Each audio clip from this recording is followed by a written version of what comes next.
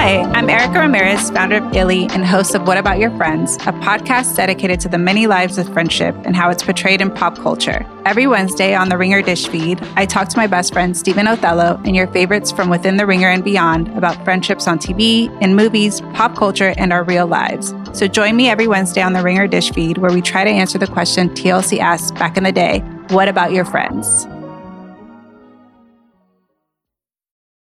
At Walt Disney World Resort, magic is found in spontaneity, the unplanned, the unexpected, an inside joke born in the Haunted Mansion queue, a surprise Stitch sighting in Tomorrowland, watching fireworks from your room. These memories aren't made from predetermined plans, but manifested from simply being present and together in the most magical place. Find your moment at Walt Disney World Resort. This episode is brought to you by 20th Century Studios' Kingdom of the Planet of the Apes. As a ruthless king builds his empire at the expense of the remaining human race, a young ape will fight for the future of apes and humans alike. Kingdom of the Planet of the Apes. Enter the kingdom in IMAX this Friday and in theaters everywhere. Get tickets now. Do you remember them, Honorius? The whispers of the damned. Words will not save you. Show yourself. So, the soldier returns, and with such purpose. No longer the conflicted soul I left behind. You deceived me.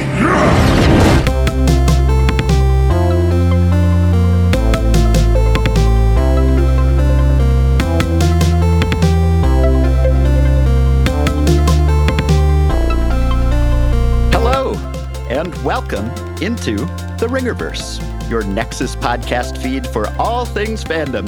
I am Ben Lindbergh, a senior editor at The Ringer, and I am joined by my co-op partner, my podcast clanmate, the player 2 to my player 1, or the player 1 to my player 2, depending on which of us presses start first. Jessica Clemens. Hello, Jessica. Hi, I will not be pressing start first. I will forget and I'll be looking at the startup screen just being like, ooh, this is really pretty visuals. We'll sit on the select character screen for a while. Oh my gosh. One of us makes a move. This is a momentous episode. It is our first pod as a duo. Mm-hmm. It's also the start of what we hope will be regular Ringerverse coverage of video games featuring the two of us. We have both been searching for someone to talk about games with, just typing, looking for a group into the chat window of life. And then there each of us was just waiting to party up. And I am so happy to have you at The Ringer and at the Ringerverse. And I hope this will be the beginning of a beautiful friendship and podcast partnership. Yeah, and I think we both come at gaming in different ways that I think people can relate to. But as a person that like actively plays a lot of first-person shooters and then a lot of story and fighter games, I hope that like I can just share like these are really fun. Everyone should play it. I just want to be able to be like, what game should I play and what game should you play?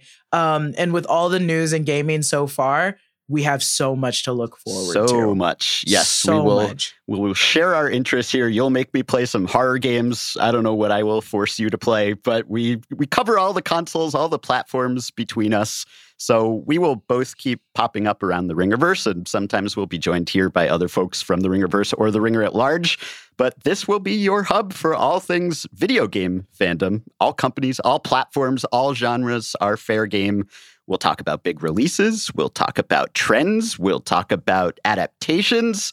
We'll revisit some classics and do some drafts. Mallory may or may not be invited to those drafts. Mallory cannot come. Mallory cannot. She's banned from our drafts. And we will try to make these fun for non-gamers too. Everyone is welcome. Actually, we should invite Mallory to the gaming drafts because we might actually win some of those. Oh, we would win. We would win. Okay, never mind. You're right. Strategy. You're right. She's welcome on all the Ringerverse gaming drafts. So stay tuned to the Ringerverse feed and to @Ringerverse on social for updates on our schedule and also updates on what we're calling ourselves because we need a name for this show. We have some ideas, but we welcome suggestions, which you can tweet at us or email us at our temporary address for this show, ringerversegaming@gmail.com. Turns out a lot of gaming terms are already the titles of podcasts, as we learned. So we're looking for a little help, but we will rely on the wisdom of crowds and our own creativity. It's like when you have to name your character at the beginning of a game, and I never know what to go. Do you have a go-to name in games? No. And they're all the exact same. They're all the exact same. I will name my character. I tried for Diablo, finally being like, no, let me give it a really fantasy name. And I don't think that without a censorship, I can tell you what that name is. Because I didn't know what to do at the time. So I just typed in the first thing that came in my head, which was a weird body part. And so that's why. I want to know. I'm ashamed. Versus adult content. I'm ashamed of it. So I'm really bad at coming up with names. When I used to stream video games, I went by Team Jacob because I love Twilight. Yeah. And I'm Team Jacob. And I thought that was fun. So I name myself that a lot of times. And I usually go with that. So if you're ever playing a game online, you see Team Jacob, it's probably me. Or an unspecified body part that cannot be shared on this podcast. You'll tell me off air. It's a boob, but I'm usually in such a rush to get started that I just put in my own name, which sounds weird when I'm playing Diablo and everyone's named like Lilith and Lorath and Asterath, and I'm just Ben. I don't really totally fit in. I'm more astonished that you were able to get the name. That no one else didn't take that name. It's true. So, programming reminders. The Midnight Boys will be back on Friday with their instant reactions to The Flash, followed by Mint Edition, including Jess, on Pixar's Elemental on Sunday. And then there will be instant reactions and deep dives for Secret Invasions starting on Wednesday, going back to Midnight Boys on Wednesday, House of R on Friday schedule. So it is a busy time for superhero movies and shows, but it is an even busier, absolutely bonkers busy time for video games. So we have a lot to cover today. Remember last summer when indie games saved the day after all the AAA releases got delayed because big budget games take more and more money and time to make? We love the indies. They aren't going anywhere, but blockbusters are back in a big way. Franchise season started early this year. It is here to stay. We got a new Star Wars Jedi game. We got a new Zelda game. Now we have a new Street Fighter and a new Diablo. And very soon a new Final Fantasy, followed by a new Pikmin and Mortal Kombat and Baldur's Gate and Assassin's Creed and on and on and on. Armored Core. They have overclocked the calendar. So we have overclocked this podcast to keep up. Hopefully we won't go over the clock. Arjuna's watching us. But we are going to talk about Gollum and the uncertain state of Lord of the Rings games, plus another new game with a fantasy setting that we are relieved to report is much, much better than Gollum. That's Diablo 4, where you are Boob and I'm Ben.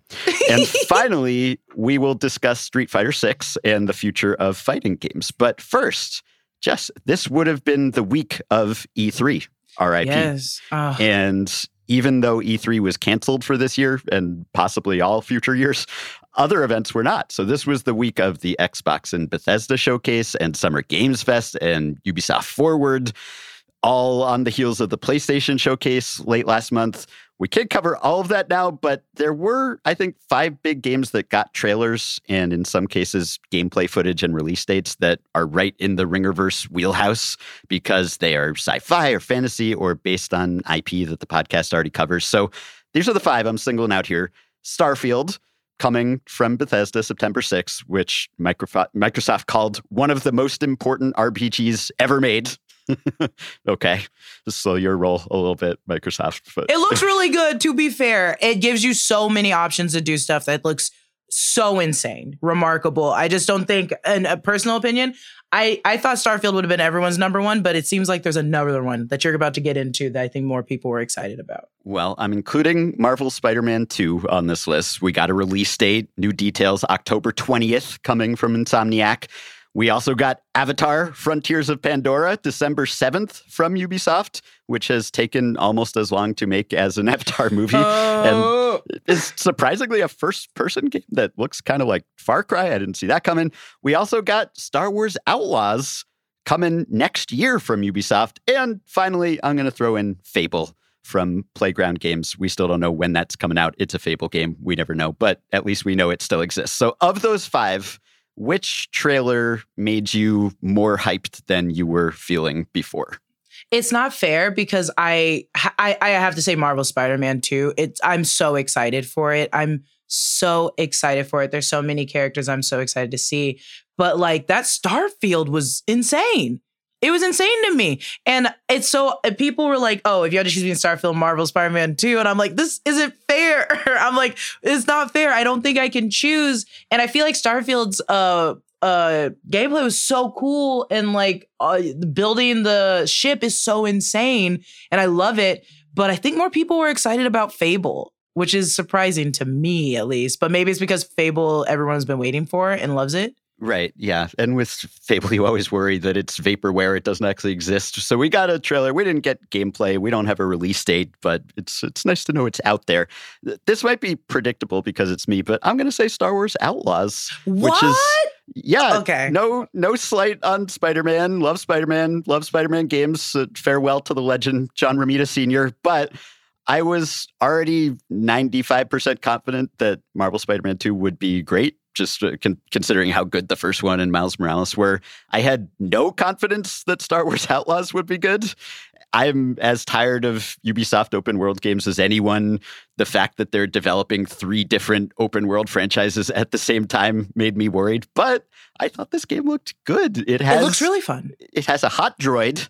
Everyone's going wild for the hot droid. It has a cute companion pet. It has no lightsabers that we've seen so far. It has an underworld heist story set during the height of the Empire. It has a non-white, non-male protagonist. Yeah, and as a white dude, let me say, my kind has been well-served by Star Wars games. We don't need another. Thank you for that. And maybe most exciting to me, it seems to have No Man's Sky style flying into space from the surface, which is something I wanted in Jedi Survivor. So I'm not going to say this game will be as good as Spider-Man 2, but I was already at a 9 or a 10 level of hype for Spider-Man 2, whereas I went from a 5 to a 9 in terms of how actively I'm anticipating this game, just based on what we saw over the past few days. Yeah. Outlaws looks very fun. I'm clearly going to play it. I think in the exact opposite way, and no one get upset with me, I was like, yeah, I got so many Star Wars games, and like Jedi Survivor was not that long ago that I was it's true. Yeah. I was like, this is fun, but I also just got this. I'm fine with this. But Spider-Man 2, I think it's not fair. I wish Spider-Man 2 wasn't in this category because it's like, yeah, because of the IP alone, I'm going to choose Spider-Man 2. But Starfield is insane. Like, I am so excited to play that game. It's new territory for me, at least. But like Star Wars, I was like, I want it to be really great. I feel bad saying that I have really high expectations for it because I'm going to go in with these high expectations.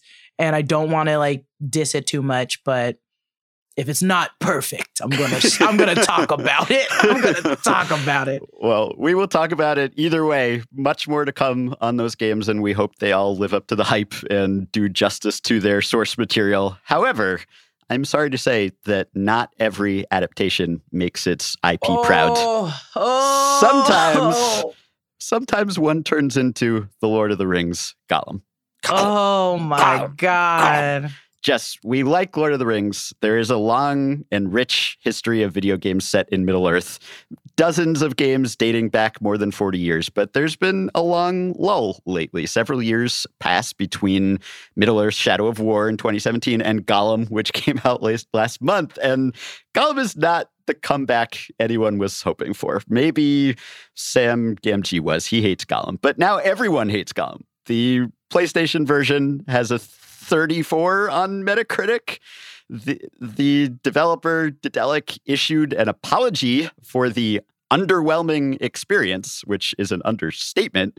I haven't played this game because as much as I love our listeners, I don't think I love them enough to play Gollum instead of Tears of the Kingdom and Street Fighter and Diablo. Yep. But I have watched a lot of it, and I know it would take a whole podcast to answer this question, but briefly, what went wrong in your mind with the Lord of the Rings Gollum? I will keep this as brief as possible.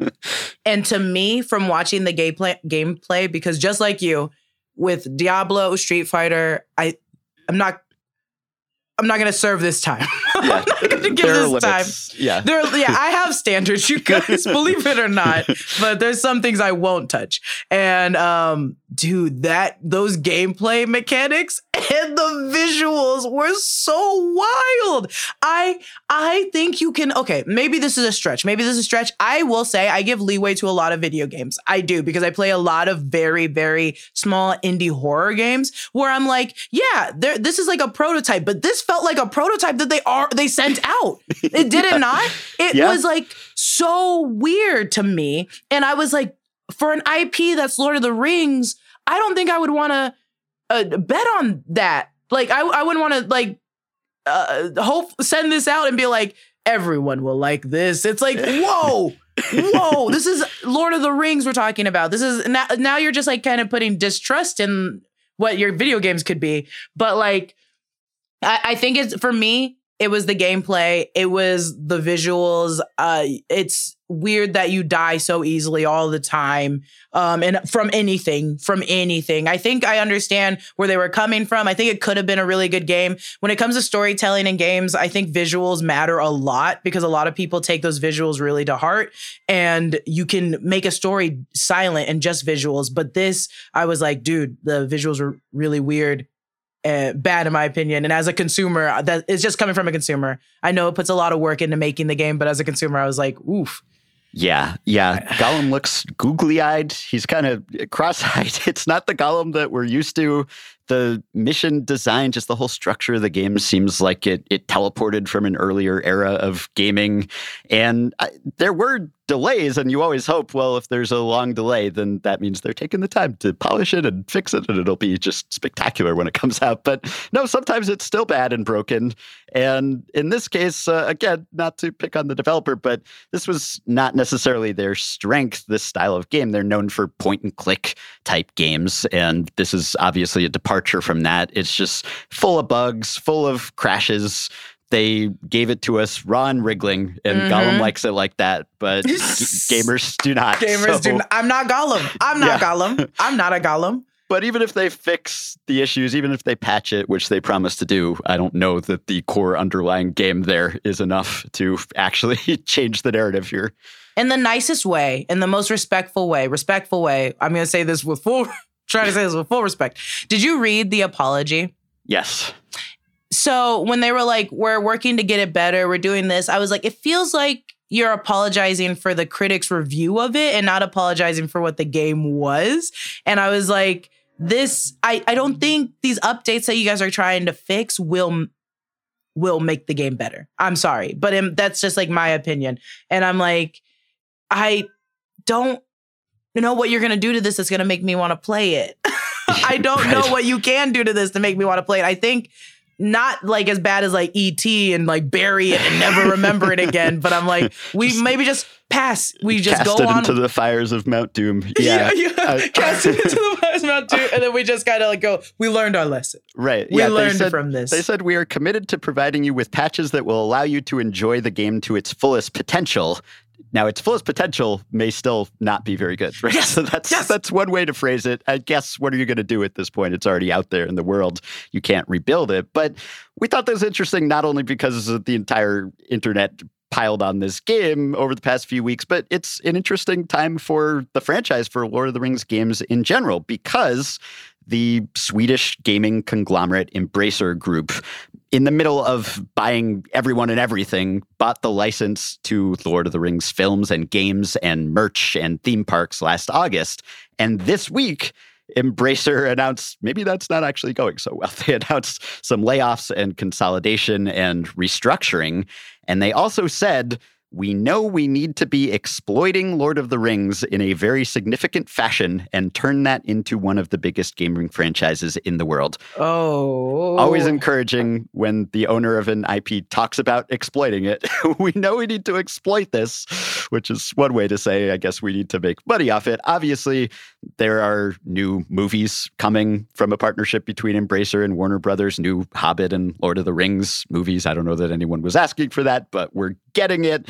And it sounds like we're going to get a lot of Lord of the Rings games. So we know about a few of them. There's actually one coming out sometime later this year. We just saw a new trailer for it. It's called Return to Moria. It is a survival crafting game, procedurally generated. Then there is a new MMO from Amazon Games announced last month. And Amazon obviously is all in on Lord of the Rings, so along with Rings of Power, and has some MMO experience. And you have some experience with their MMOs with New World, right? Yes, I love New World. And I think with a lot of MMOs, a situation that I run into, and I assume this is like the most surface level, I think we all run into it, is once it loses popularity, it becomes more easier to like play and manage with a lot of them. And that's what New World was. Starting the game immediately, we remember that like that flashback, everybody go back to me, close your eyes. Remember what it was like playing New World as soon as it dropped. We couldn't get into a server for like 12 hours. It was insane. I kept going around like the East Coast everywhere to try getting into servers and I couldn't get in. Battling was really hard because there were so many people playing it. But as like the time went on, it became easier to play. It was more manageable and it was really fun. And I really had a good time playing New World. I just kind of like fell out of it like I do a lot of the MMOs. I play for a really long time and then I'm like, okay, time to go on to the next game now. Yeah, something else comes along. Right. So that's encouraging. There's also an unspecified Lord of the Rings game coming from Weta Workshop, which did the effects for Lord of the Rings and the Hobbit movies. And there's a Electronic Arts free-to-play mobile game called Heroes of Middle-earth coming. But before we move on, what do we want from Lord of the Rings games? Do you have a favorite or a best old Lord of the Rings game that you want future games to emulate or that you just have warm memories of? I want to hear your opinion, but I genuinely, I think for Lord of the Rings, as an MMO, great idea. Perfect world. The MMO they had from like ages ago is still active and people Lord of still the Rings play Online, it. still going strong, or at least still going. I don't know how strong. I don't know how strong, but it's still going. But it's still going. It's still going. So it's like as an MMO, I think perfect. I personally was pretty young for like older. I remember my older brother would play Battle for Middle-earth and I'd watch him play all the time. And I was like, this is really wild and fun. But I think I was playing like Simpsons Hit and Run and I refused to actually play the game myself. Yeah. Such a good game. But I did play Lego. I played the Lego Lord of the Rings and I really had fun with that. So I think there's a lot of potential always for doing a Lord of the Rings game. They have a million. I just think as an MMO, that's the best idea because there's so much you can put yourself into in this role-playing world. Yeah, and I'm not a big real-time strategy game guy. There have been some good Lord of the Rings RTS games, but for me, the Two Towers and the Return of the King, the EA movie tie-in games from about 20 years ago, those were really great, even though there's a checkered past for movie tie-in games. Those were really good ones. I also like Shadow of Mordor. I thought that was good too. The sequel, not as much. But unlike, say, Star Wars, I think not every genre works with the Middle-earth setting, right? I mean, you can have MMOs, you can have an RTS, you can have action-adventure and hack and slash. You're probably not going to have a first-person shooter or a flight sim or a racing game in Lord of the Rings. I mean, if you want to try, like if you want to give me Orc Cart or whatever, like please feel free. Please do. But it's slightly limiting. So if the license would allow it, you never know what they have permission for, but something maybe set earlier in the timeline, the Second Age, like the series, I don't love the show, but I like the show Rings of Power, and I'm intrigued by the setting, so that might be interesting. I'd kind of like to see a Telltale style narrative game potentially, or just another good beat 'em up game set in the Lord of the Rings universe. I would be fine with that. Well, my whole thing is like, love or hate the series, whatever you guys want. They did put a lot of money into the design of it, right? And it doesn't look too bad. So it's like, if they put that money into this game, right, it will be insane. And that's the part that I'm looking forward to the most is I'm like, I think Amazon recognizes like, okay, our IP, other than like The Boys and Invincible, our biggest thing, and The Marvelous Miss Maisel is like Lord of the Rings right now. So they're literally like, let's, like he said, exploit it. Let's latch on to it. Let's make sure it's what the fans want. And I think the design will be really good and has like all impact for that. And that's what I'm leaning into. I'm playing this to look around, go crazy. I want to fish and be like, ooh, this is a real trout. Like, I don't know. Yeah, but like, you'd think a Gollum game would have been great for fishing. Dude, I don't want to. That's the thing, because people might think, a Gollum game? Does that make sense? How would that game be good? But I kind of applaud the choice. It's a little bit different from what they've done before. You know, a Gollum game and stealth gameplay, it's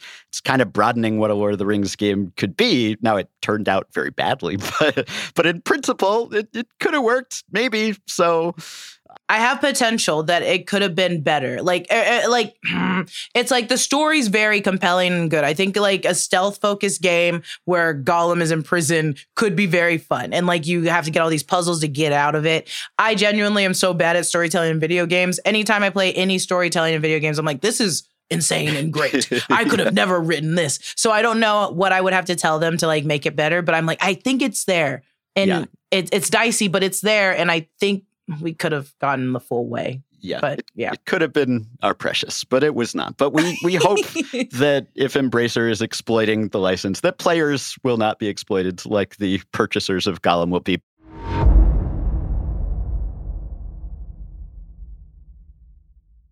This episode is brought to you by Jiffy Lube.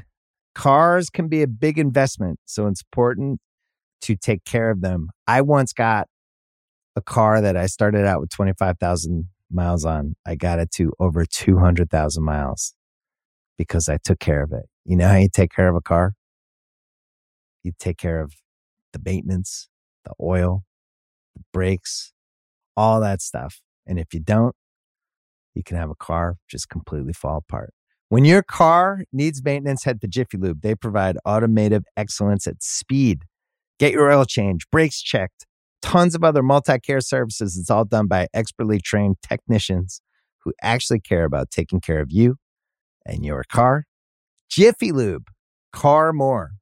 To find coupons and start an instant online estimate, visit jiffylube.com. My desire for another good beat-em-up brawler set in the Lord of the Rings universe brings us to our next topic, because honestly, who needs to slaughter orcs in Mordor when you can slaughter so many monsters in Sanctuary, the fantasy setting of Diablo 4? So if Gollum was a disappointing return after a long layoff, then Diablo 4 is a comeback that was worth the wait. And we have both been immersed in this game over the past week or so. The original Diablo, way back in 1997, was inspired in part by a 1983 game called Moria, which was sort of this proto-roguelike Lord of the Rings game about diving deep into the mines of Moria and killing the Balrog. And that's kind of what it is. I mean, there are Balrogs in Diablo, right? It's an action RPG series about hacking and slashing and slaughtering monsters and earning loot. It was officially released last week. It's the long-awaited sequel to 2012's Diablo 3. And there were high stakes going along with this game for Blizzard, which makes Diablo, because they've had a rough few years in any number of ways, on screen and off screen. I mean, discrimination and harassment suits and conflicts with Activision, their corporate parent, which has had plenty of its own problems, and high turnover as people have moved on, in part because of those scandals. Failure to put games out, failure of Warcraft 3 Reforged, cancellation of Overwatch 2's story mode. A lot of people had sort of soured on Blizzard. They needed this one to be a hit, and thus far it is. It's a success. Critical acclaim, fastest selling Blizzard game ever, according to Blizzard. What are your impressions of Diablo 4 so far? I love Diablo. I can't stress this enough. I can't stress this enough. It's so good. It's so like it. I mean, I knew it was going to be good for myself. I love occult things like this in games. I think it's very fun. I love dark stories, whether it's in movies or TV. So this, like, I know I was going to like it, but like playing it, I can't put it down. It's so much like the missions, the side quests are so like obtainable. Like it doesn't take too long to do. So you constantly keep going, oh, I'll take a break after the next one. I'll take a break after the next one. I'll pull away for the next one. But they're so fast, so easy to do. And then if you get to the missions and you join with a teammate from somewhere else, I've been playing with my roommates. I'm like, dude, this is more fun to be playing this with so many people. And I can't stop. I can't turn away from it. I love it. Are you playing right now? I'm just like, wait, what? Sorry, ignore me. Yeah, I feel the same way. Like, I think it starts sort of slow. There's a bit of a learning curve. You're more of a PC gamer than I am these days. I'm more console first, and this is very much a PC style game, even on consoles, right? And so it took me a little time to adjust, like figure out the skill tree, figure out my inventory. We are both barbarians, right?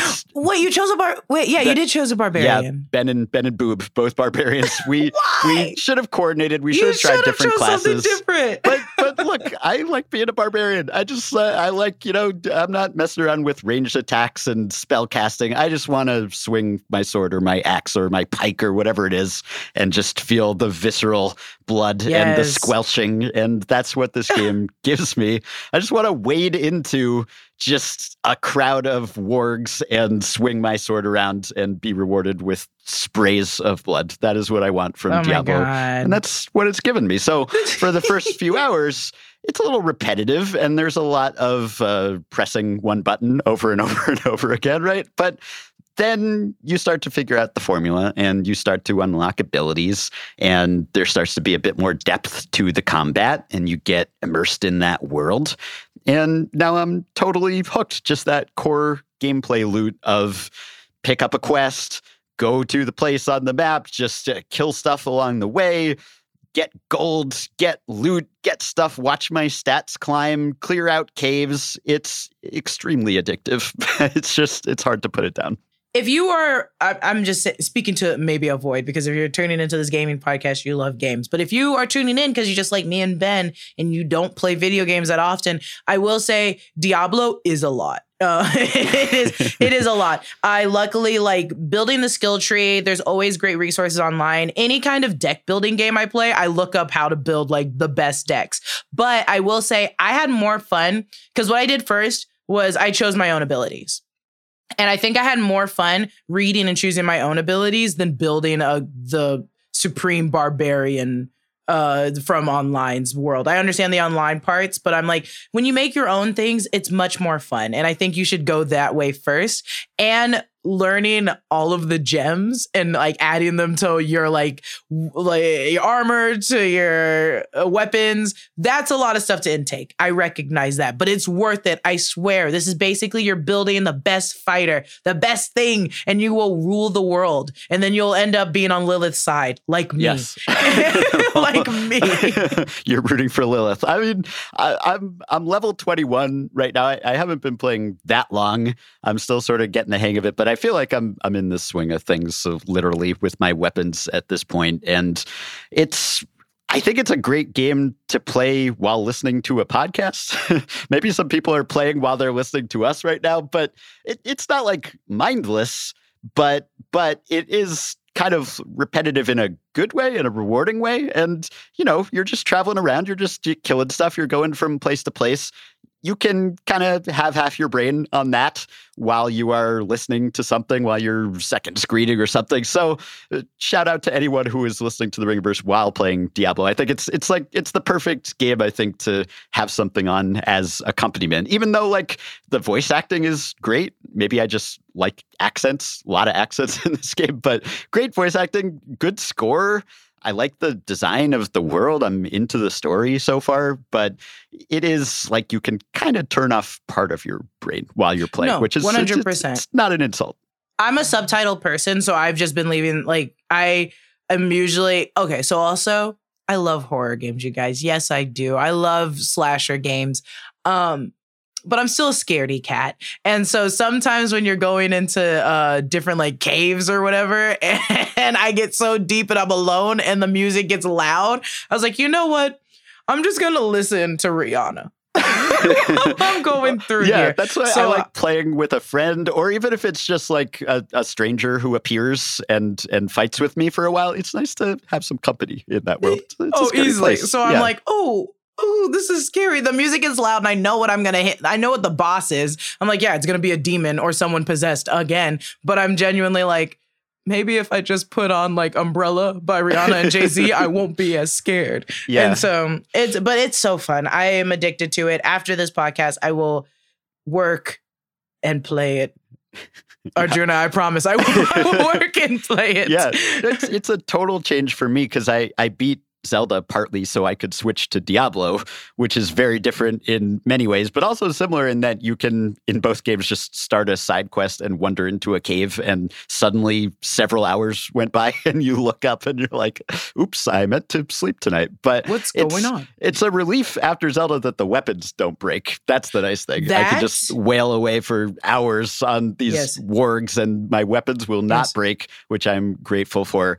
The only problem for me is that it's not as toddler-friendly as Tears of the Kingdom. I could play Tears of the Kingdom with my daughter right there, but when I tried Diablo once with her there, my wife was like, I don't think so, which was very fair.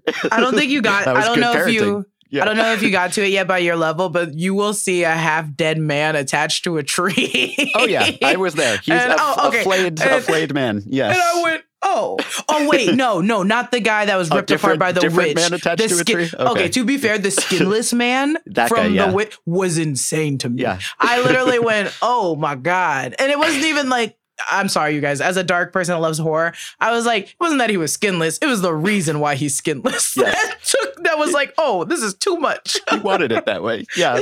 Jesus. No spoilers. Not major spoilers. There's some skinless people in this game. That's all you need to know. You probably could have anticipated that. You're going to run into some skinless people. But Lilith literally came up from hell, so of course there's going to be skinless people. Yeah. I'm really enjoying it. It's great. The formula is wonderful. Like, they're trying to make this into a live service game, and I don't know exactly what that's going to look like, but they didn't just load it down with microtransactions like the mobile game, like Diablo Immortal. There's nothing too intrusive in that respect. And, this series, it's always made some major leaps. It's caused some controversy, like with Diablo 3 and the DRM protection and the always online and the problems logging in and everything. Comparatively speaking, this launch has gone fairly smoothly. And I feel like they had a proven formula. They knew this would work. They largely stuck with it, which some cosmetic improvements and quality of life upgrades. And it's just, better in some small ways. And it was already really good and time tested. So I'm happy to have it back in my life. Yeah, when I looked at it, I was like, I only had one bug, and that bug only drove me insane because I wanted to play the game. And when I say the one bug, it was there was one moment where like all of us were having problems logging in that they fixed immediately, but it was like, it's going to take 1,000 minutes. And I was like, 1,000 minutes? I need to play this now. I was like so mad. I would like go to my room, watch TV, and then come out and be like, is it done? Is it fixed yet? I was like on Twitter searching because I was so in love with this game. I can't stress enough. If you haven't downloaded it, haven't played it yet, please do. It will take up all your time. It is your money's worth because you will spend so much time in this world. So much time. Oh. So much time.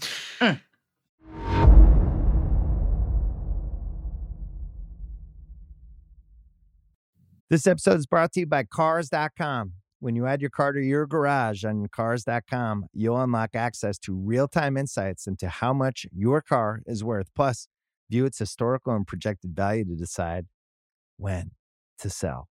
So when the time is right, you can secure an instant offer from a local dealership or sell it yourself on Cars.com. Start tracking your car's value with your garage on Cars.com. This episode is brought to you by Anytime Fitness. We're not all professional athletes, but we all have health goals. That's why Anytime Fitness gives you access to personalized plans and support from a coach. Plus, you can track your training, nutrition, and recovery progress with the Anytime Fitness app, just like the pros. With 24/7 access to more than 5,000 gyms worldwide, get more from your gym membership. Visit anytimefitness.com to try it for free today. Terms, conditions, restrictions all apply. See website for details. Well, Jess, we are both excited about the rest of Diablo 4. Here's something else I'm excited about. Our last topic, our conversation about Street Fighter VI and fighting games. And for this segment, a challenger appears. Joining us in the arena is Ringer senior staff writer Justin Charity, a man who is always spoiling for a fight, at least with words. I'm mixing my fighting game franchises here, but Justin, get over here. Yes, let's see. All mixed metaphors. Every punchline has to be a mixed metaphor in this segment. Yeah. So there's been a bit of a break between mainstream fighting games the past few years, and the pandemic put in-person tournaments on hold. That didn't help. But the fighting game revival is here. This is the year of big fighting games. We've got Capcom's Street Fighter VI, which we've all been playing when we are not playing Diablo and other games, not including Gollum. That just came out this month. It's the first mainline Street Fighter game since 2016. Mortal Kombat 1, not Mortal Kombat 12, but Mortal Kombat 1 comes out on September 19th. There is a closed network test for Tekken 8 coming next month. Riot's Project L is in the works. Justin, you wrote about the future of fighting games late last year for TheRinger.com. What a great website. So tell us what is happening here. What is the state of the fighting game genre? Well, yeah, because it's like when I wrote about it, I was writing about Multiverses, which by the way, Multiverses, that was a wild ride. That went from being what felt like Fortnite level biggest game on earth to evaporating overnight. Yeah, they're taking it away and bringing it back, to try to drum up interest again. Yeah. But otherwise, right, it's sort of, I kind of pick Guilty Gear Strive as sort of the beginning of this sort of, the graph going up, as it were, in terms of fighting games really having this moment. I do feel like even with Strive taking off sort of late last year for a while now, yeah, it's like Street Fighter 6 was always going to be the kind of make or break, can fighting games really like have their moment in the sun in 2023. I really like Street Fighter 6. I spent frankly a lot of time in Street Fighter 5. I was never really that good at Street Fighter 5. I'm not that good at fighting games. I'm actually terrible at Strive.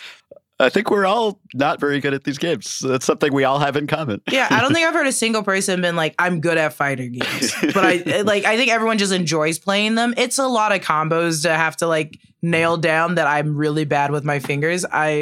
I have old lady fingers. I can't go that quick.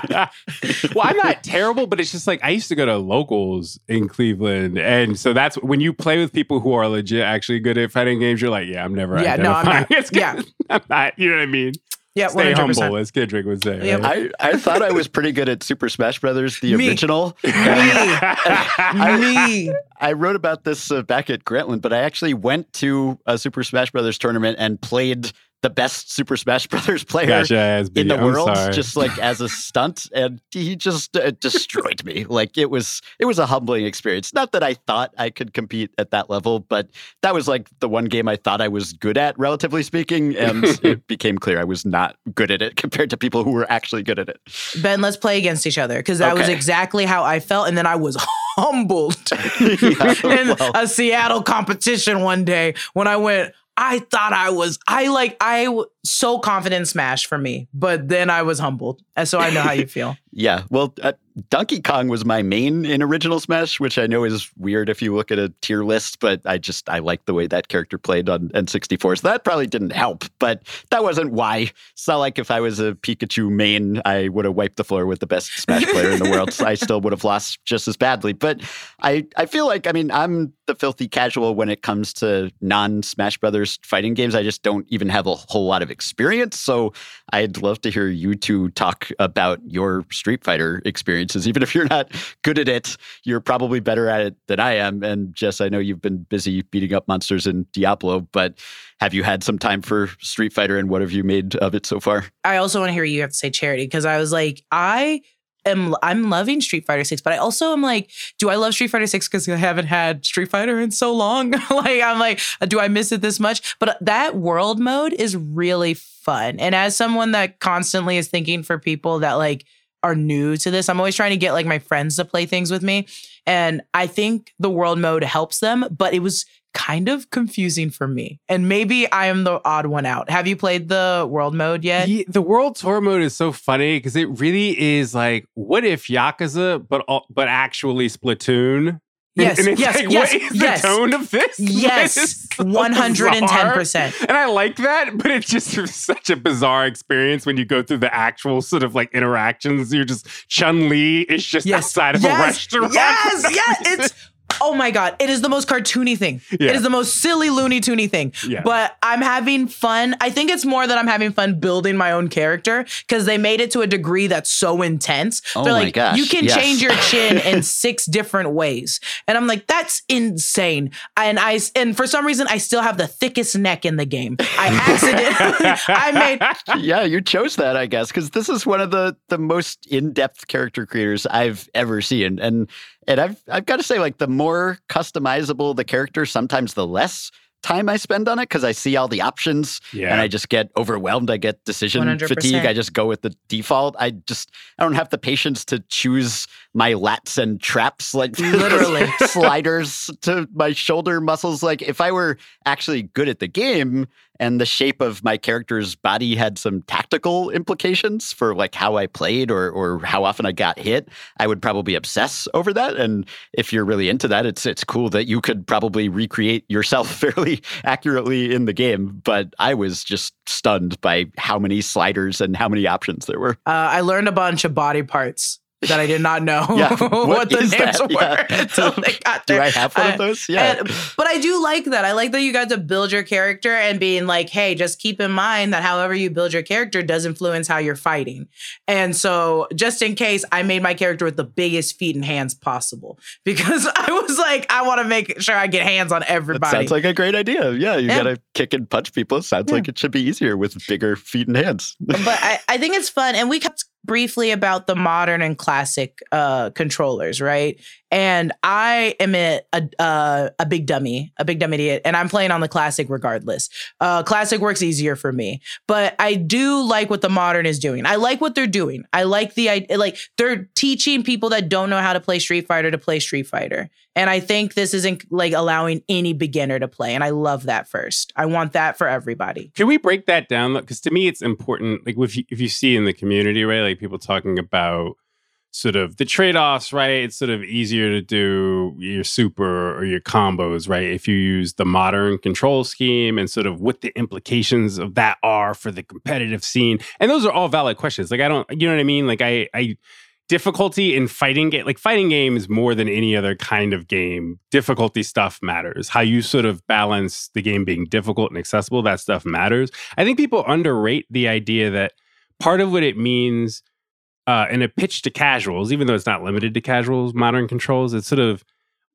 by sort of abstracting away some of the difficulty in like, how do I get a double quarter circle motion out, right? For somebody who just is like frustrated, you're sort of more quickly introducing them to the idea that that's actually not what's hard about or challenging about fighting games, right? It's actually sort of knowing how to read situations, how to take your turn, how to sort of know your move set and sort of how it interacts with other characters, sort of frame data and stuff like that. It's kind of like getting people quicker to the idea that like, yo, doing a Shoryuken might be like immediately intimidating, but actually like we'll give you a sort of tool, like we'll give you a sort of one button tool for a bit so you can see that actually you need to be thinking hard about other stuff, right? That at the end of the day, the difficulty of doing the inputs, like that is not going to be the hardest thing. That people get lost in the sauce of realizing that, I think, when they get so hung up on the input stuff. Like once you see it, it's scary. Yeah. It's so scary. It's not as easy as Smash is. And not saying Smash is easy because we were humbled. We were humbled that day. But like down B. Like it's easy to do these ground pounds and do these things. Not but in as this, many buttons to press in that sequence. Yeah. Exactly. Right. I love fighting games. I love them. And I think I do like them more for the story element than the actual fighting itself. I think it's really fun. But like I remember how daunting it was to see all those keys the first time I played like Injustice. And I was like, I can't do this. I was like, my hands can't physically do this, or they're tired after like 5 minutes of doing this. Like I can't do it. So it seems very intimidating. And it's so hard. Yeah, you're right, Charity. There may be harder things, but that is also a hard thing. And as the relative new button masher who really does not know how to play Street Fighter here, I will say I deeply appreciated the tutorials and the character guides and the modern controls. Because with the standard controls, I honestly had trouble getting past the tutorial. Like, that's embarrassing to say, but like, it was actually hard to input those commands in the sequence that it wanted me to input them.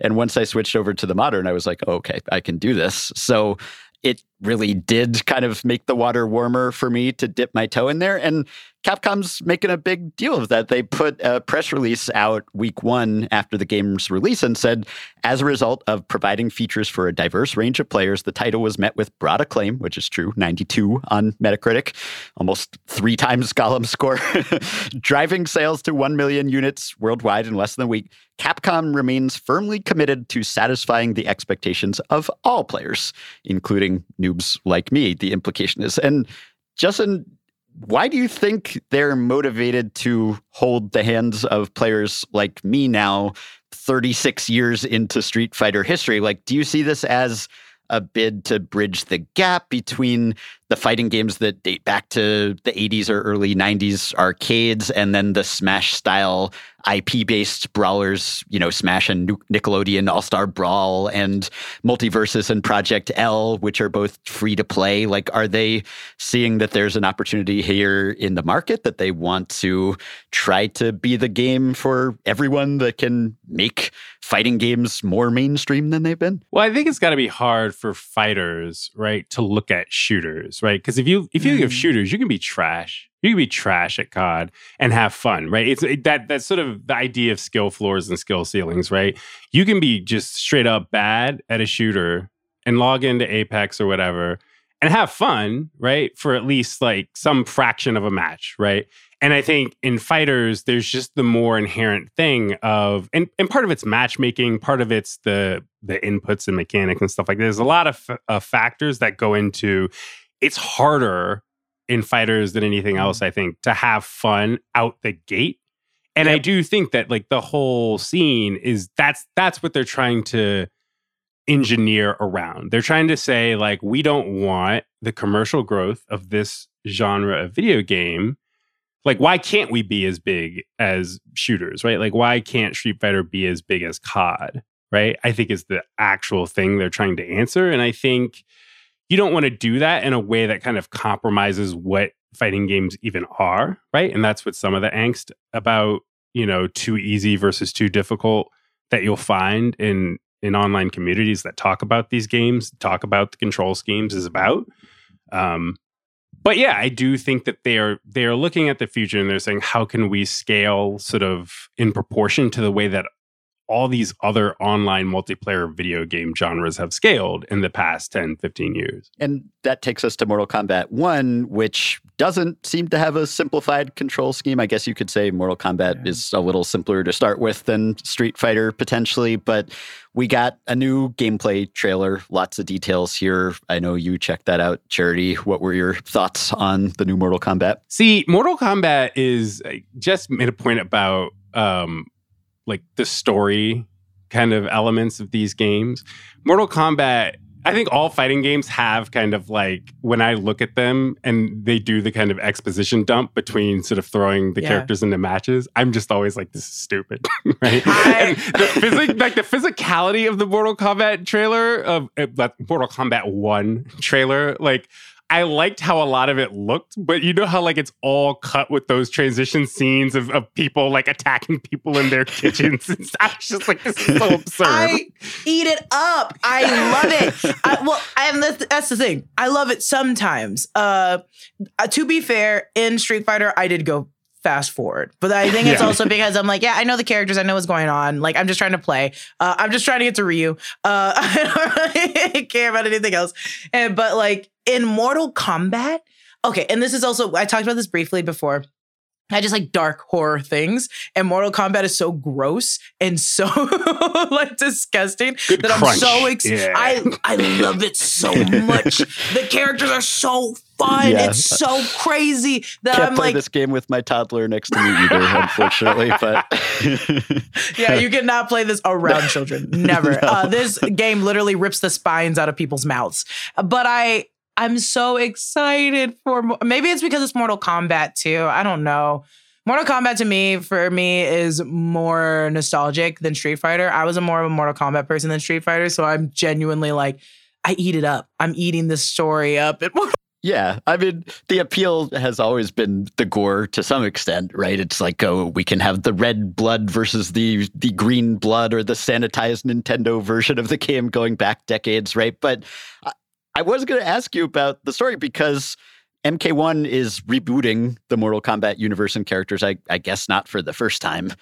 How much do the story and continuity matter to you in fighting games? Like, I was going to ask, can you explain the story of Street Fighter in 30 seconds or less? Like, there's some gaming franchises that are they've run off the rails story-wise, even if they were interesting at first. Like, I challenge anyone to explain Assassin's Creed to me. Like, explain what is happening in the story of that game. They're like, hours-long YouTube videos devoted to that. I don't know if Street Fighter is quite that complicated, but like, would you want that to be rebooted? If they said they were rebooting Street Fighter, would you be mad about it? Well, is that a positive or a negative? Charity, please correct me. Tell me this. Riddle me this. Street Fighter, there's so many games, and didn't they retcon like a little bit of it? I assume they did. There's so much to it with like cloning people, and then a spirit being unleashed, and then a world tournament again and again and again, just to be played as like a fake play, a fake game. Well, here, I can answer that question in the form of a question, which is, did you ever watch NBC's Passions? No. Passions was a soap opera on NBC, but it was like a supernatural soap, right? Mm-hmm. And to me, all fighting games are that, right? They all kind of, if you're asking about retconning and like, wait, why does this character now seem to be a different character, and what is evil Ryu? And like, they're all NBC Passions, right? That's what they all are in their DNA. The only one of them that sort of, I think, becomes so surreal and stupid that I'm like, I actually admire this, is like Guilty Gear lore. But the rest of them, even Street Fighter, I mean, people make fun of Mortal Kombat for its lore because they've had reboots, and it's just such a convoluted thing. But Street Fighter is also convoluted and full of nonsense. You know what I mean?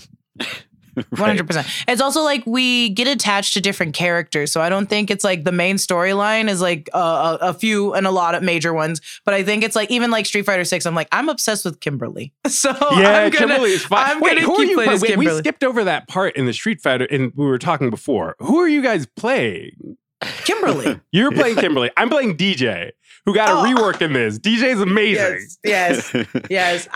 I genuinely always go to characters. I always like even make the characters. I'm like, oh, this is clearly the black girl. I'm going to go play as her. Mm-hmm. But Kimberly genuinely is very fun. And I love her and her little story. And I've been playing as her like the entire time. And I need to branch out. I need to go off and play other characters. But I'm like, Kimberly is my main, and no one can take her from me. I'm going to cosplay as her. Like, I'm addicted to Kimberly. She's very sweet, very fun, very bubbly. If you like that, you'll love her. The Mortal Kombat people are who are listening to this are mad because I didn't talk about the gameplay. I'm so sorry. But what I meant to say when I went straight to the story is just that, like, look, I have no opinions on Mortal Kombat gameplay. I'm bad at Mortal Kombat. I'm like, you know what I mean? Like, I was the person who, like, at that pivot point in my childhood, I sort of had to turn off of the Mortal Kombat games because I was actively bad at Mortal Kombat. And so I'm rooting for that community, you know what I mean, in the run up to that release date. But I'm probably going to be playing Street Fighter 6. Yeah, there's sort of a summoning mechanic, a buddy system. You tap in another person who can come in and hit someone for you. It seems like that's one of the gimmicks that this game is based around. But yeah, I mean, it doesn't even matter who I main in any of these games because I have no discernible skill with any characters. So that's okay. I'm not good enough with any of them for it to make any difference whom I'm actually playing as. But this story discussion brings me to the last thing I wanted to ask you about, just an update and our hopes for the upcoming Mortal Kombat and Street Fighter films, because there is a sequel to the 2021 Mortal Kombat movie in the works. It was said to be scheduled for filming this summer. I don't know if the strike is affecting things, but it has a script by Moon Knight's season 1 head writer, Jeremy Slater, and the director from the Mortal Kombat reboot movie is returning to helm this one. And then there's also a Street Fighter movie on the way, which it sounds like will probably be directed by a duo of Australian brother directors, Michael and Danny Philippou, who are big gaming fans and have made sort of spoof fighting game videos just for fun. And they are also the directors of the A24 horror film Talk to Me, which sounds very much up your alley, Jess. Yeah, I'm so excited. Super gory, right? Got great reviews at Sundance. I think it comes out in wider distribution next month. So I think people are pretty psyched about those two being attached to this. So again, it's like when it comes to making a movie out of Mortal Kombat or Street Fighter, you're not necessarily expecting deep emotional narrative or a plot that totally makes sense. Like, that's part of the fun of these films. And I enjoyed the Mortal Kombat movie. I thought that was pretty much what a Mortal Kombat movie should be, more or less. So give me more of that. I'm fine with that. But what are you hoping for or expecting? We're obviously in a new era for video game adaptations. We missed some prominent ones on this pod, but we will have many, many more to talk about in the near and medium and distant future. So now that we're in this era of everything being adapted and also being adapted in a more responsible way with more care and by people who are actually familiar with these properties, and the movies have budgets now, it's a whole new world. So what would you like to see from Mortal Kombat and Street Fighter movies, or just movies based on brawlers or fighting games in general? Personally, I liked the Mortal Kombat film too. I thought it was very fun. And the little quips that were call-outs back to the game were very fun for me. So I had a lot of good time. Also, there was a lot of gore. But I know that like a lot of people's frustration with it was like just the script in general and how it like was a lot to work with. And I think taking... and there was, I guess, no Mortal Kombat tournament in the Mortal Kombat movie. Oh, yeah. There was no tournament. Yes, 100%. Probably something they'll rectify in the sequel, I would imagine. I recognize the flaw in the problem. But I think also looking at how good The Last of Us was and trying to not like take that fully to heart, but recognizing how like it's little game knowledge, a little bit of like we're seeing the visuals from a game and it's staying to the plot of the game, but it has like we're taking so much of these visuals into heart and all this stuff. And I'm like, maybe make it like kind of more grounded in that situation. But I'm also a big fan of ungrounded things and being as ridiculous as possible, which I think Street Fighter and Mortal Kombat is. So if they want to go off the chain, off the wall with how crazy and ridiculous it is, I will still love it. But I think for people that are consuming it as only a movie format, keeping it as grounded as The Last of Us is maybe the way to go. This is just me, personally speaking. I'm not writing the movies. I'm not writing them.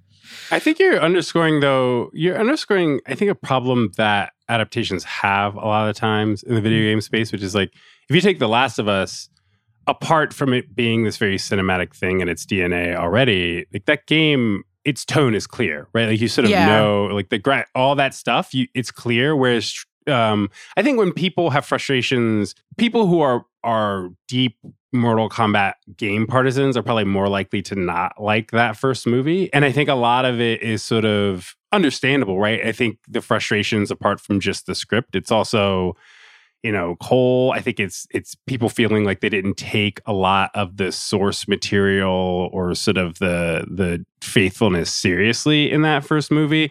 But the challenge for fighting game adaptations, I think, is always that fighting games are always a little bit characters who are dead serious, like Guile's face. Just imagine Guile's face in the games versus Goofy, right? And again, it's like when you have something that is Street Fighter, but Street Fighter is in this new game is sort of Yakuza meets Splatoon. It's sort of, you're kind of asking the impossible or the nigh impossible for a Hollywood director to do something that bowls exactly down the middle and sort of pleases everyone, I think is really, like, again, video game adaptations are already generally pretty hard and have a pretty tough track record. And I just think fighting games of all possible kinds of video games have a weird tone thing that's just tough. And most people aren't playing them primarily for the story, other than Jess, who's just all in on the story and the character development. But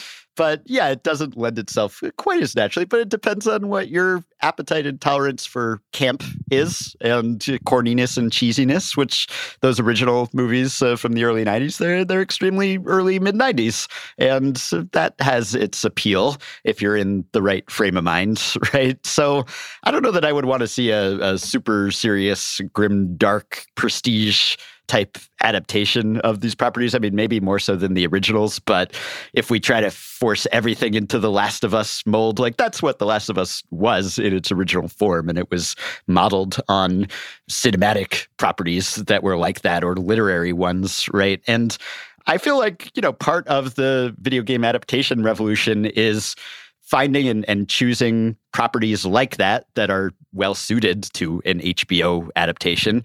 And part of it, I feel like, is also going back and sort of undoing the original sins of the early 90s when those first faltering steps into live action adaptations of video games where, after Super Mario Brothers, you just had brawlers and fighting games for a few years, Double Dragon and Street Fighter and Mortal Kombat.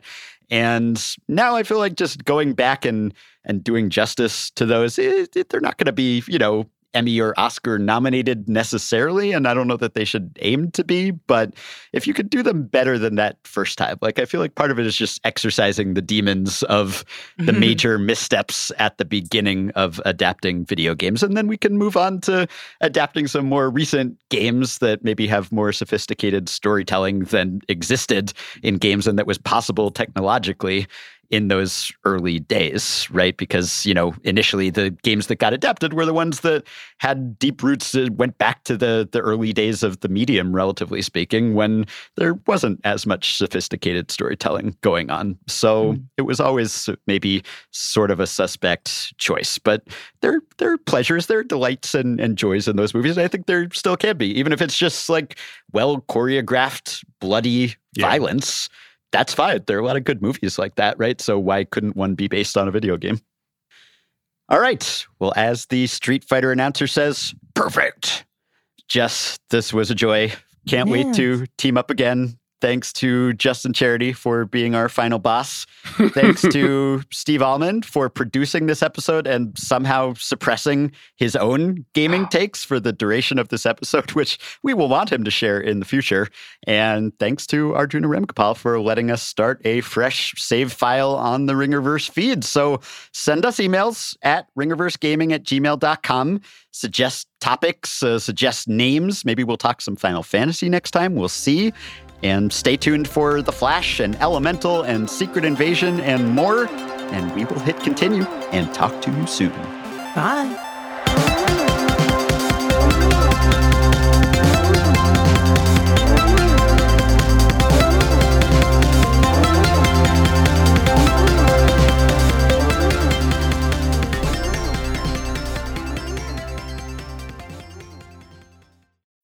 This episode is brought to you by State Farm.